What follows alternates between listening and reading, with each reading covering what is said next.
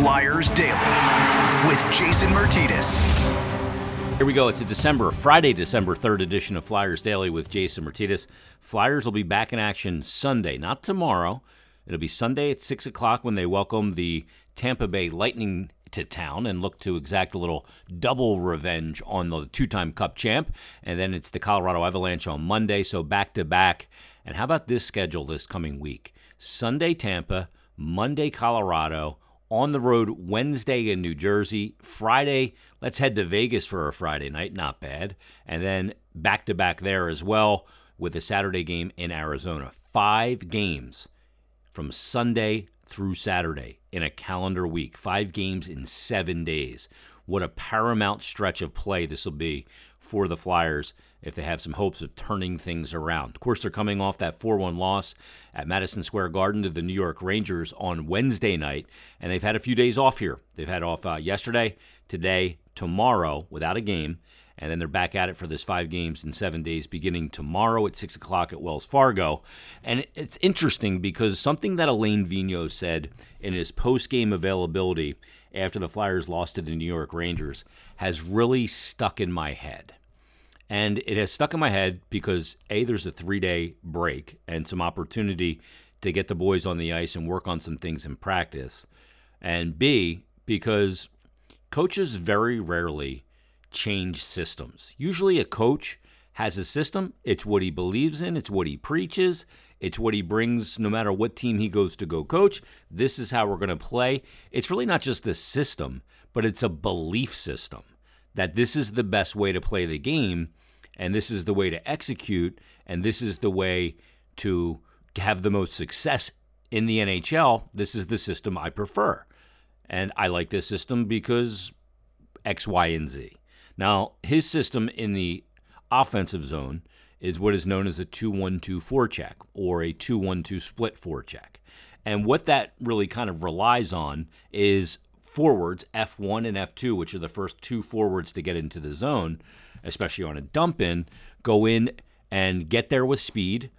F1 goes to the man with the puck, the defenseman with the puck. F2 goes to the other defenseman, takes that D-to-D behind the net pass away. And then F3 reads the play, and as they force it to the strong side, that's where defenseman number 1 will oftentimes come down the wall, pinch, and then F3 will cover the point as D2 then moves to the middle of the ice, sometimes even backing just about a foot outside the zone. And what that does is it forces a team to come up a side that you're predetermining for them, kind of playing into your teeth, and it causes a lot of turnovers because you're in on it fast. You take away their time, you take away their space, and you take away their options. And it's a really aggressive forecheck in the NHL. But if you don't have the speed, the physicality to be able to run it, then it's an easy forecheck to beat.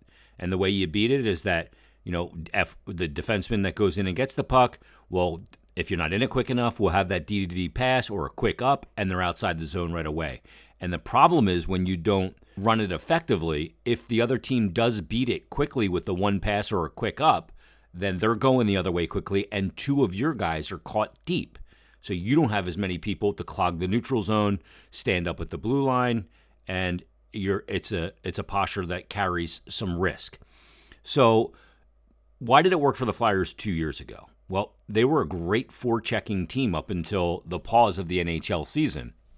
We saw when they came back, though, in the bubble, they weren't nearly as effective with the forecheck as they were, in particular, the second half of that season. But it was still effective, comparatively speaking, to what we see now.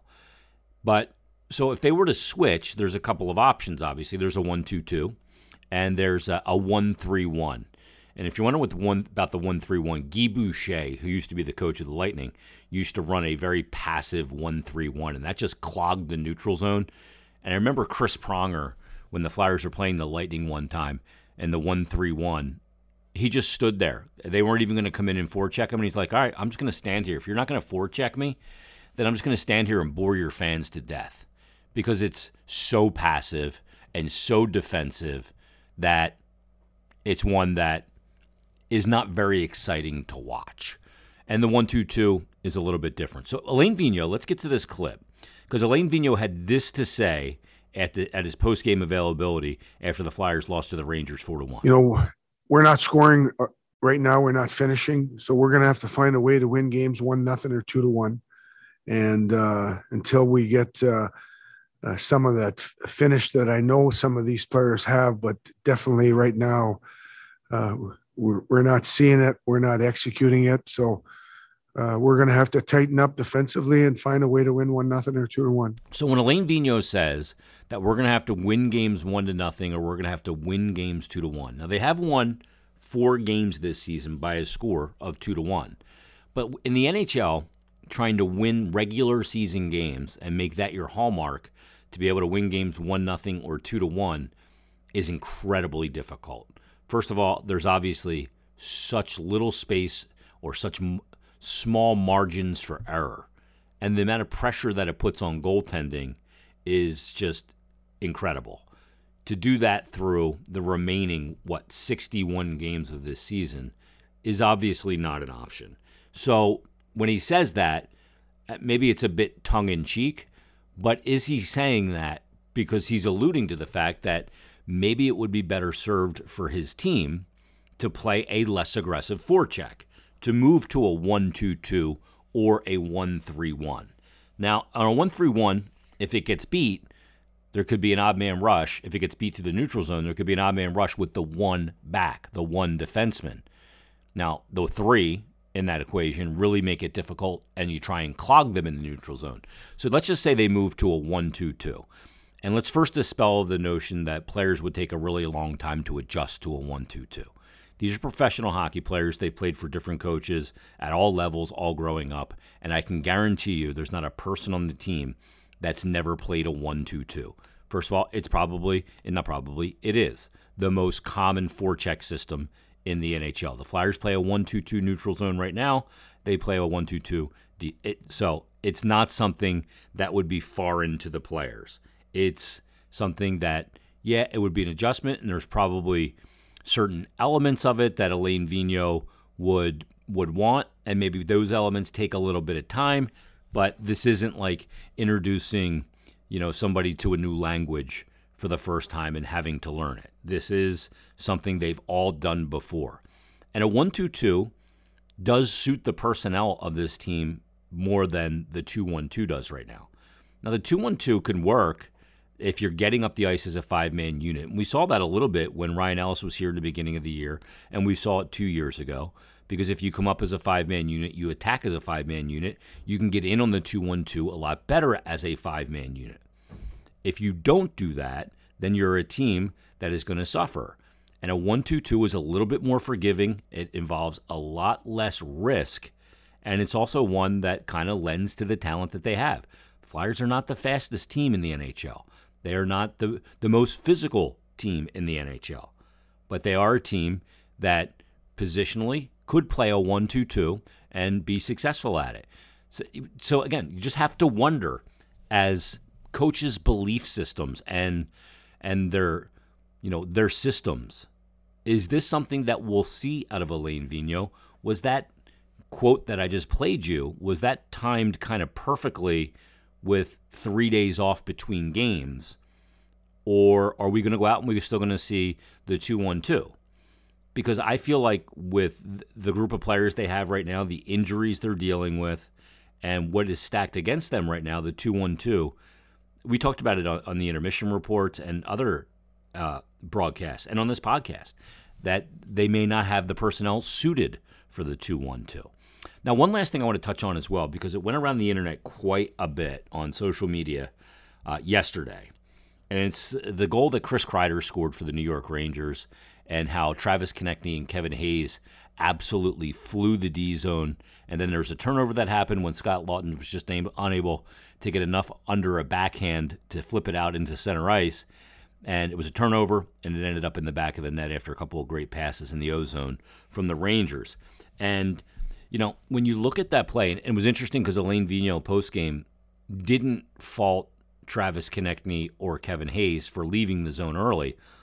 He kind of looked at it and said, that's a play that Scott Lawton makes, if he knocks that off the glass, then it's an odd man rush going the other way. Now, I think they blew the zone a little too early, and yet Lawton did not get enough on the clear, and he'd be the first to tell you that he's can't turn the puck over like that in that spot. But I will tell you that I think that's more what happened on that play is more it's not necessarily last year. It's more a product that the team is struggling to score.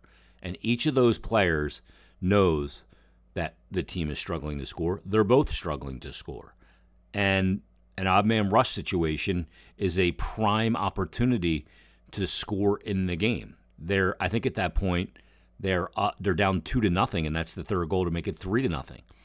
So each one of those players is trying to get out on the rush, partially because not only it's a good opportunity and they thought that Lawton could get him the puck, but because the team is struggling offensively so much. So I think that's part of that equation as well. It doesn't make it right. Wingers should not be flying the zone. It doesn't make it right that Scott Lawton didn't get enough on that clear. Those things do happen, and they end up in the back of your net. But I think a big part of the equation here is that the team's struggling to score. And those two players are trying to get out on a rush opportunity to create a good opportunity to score. So on one hand, you go, can't do that. But on the other hand, you go, that's kind of where we are right now. If you want to score, you got to incur some risk. And in that case, it ended up in the back of the net. So I'm not coming down too hard on them. When I first saw it, I was like, oh my God, they blew the zone. But upon further review and kind of really thinking about it, there's a reason for that. And that's because the team is struggling to score so badly right now. All right, Flyers will be back in action coming up on Sunday when they take on Tampa. It'll be Tampa and Colorado back-to-back, two of the premier teams in the NHL. A lot of high-end talent on both of these teams. Cale Makar and Nathan MacKinnon with the Colorado Avalanche, Mikko Rantanen, and then obviously what we've seen so far from the Tampa Bay Lightning, Steven Stamkos, Braden Point, Andrei Vasilevsky, Victor Hedman. I mean, there's a lot of talent. So we'll count that down coming up tomorrow on Saturday's episode. But everybody, have a great Friday. Kick off your weekend right, and we'll talk to you on the next episode of Flyers Daily.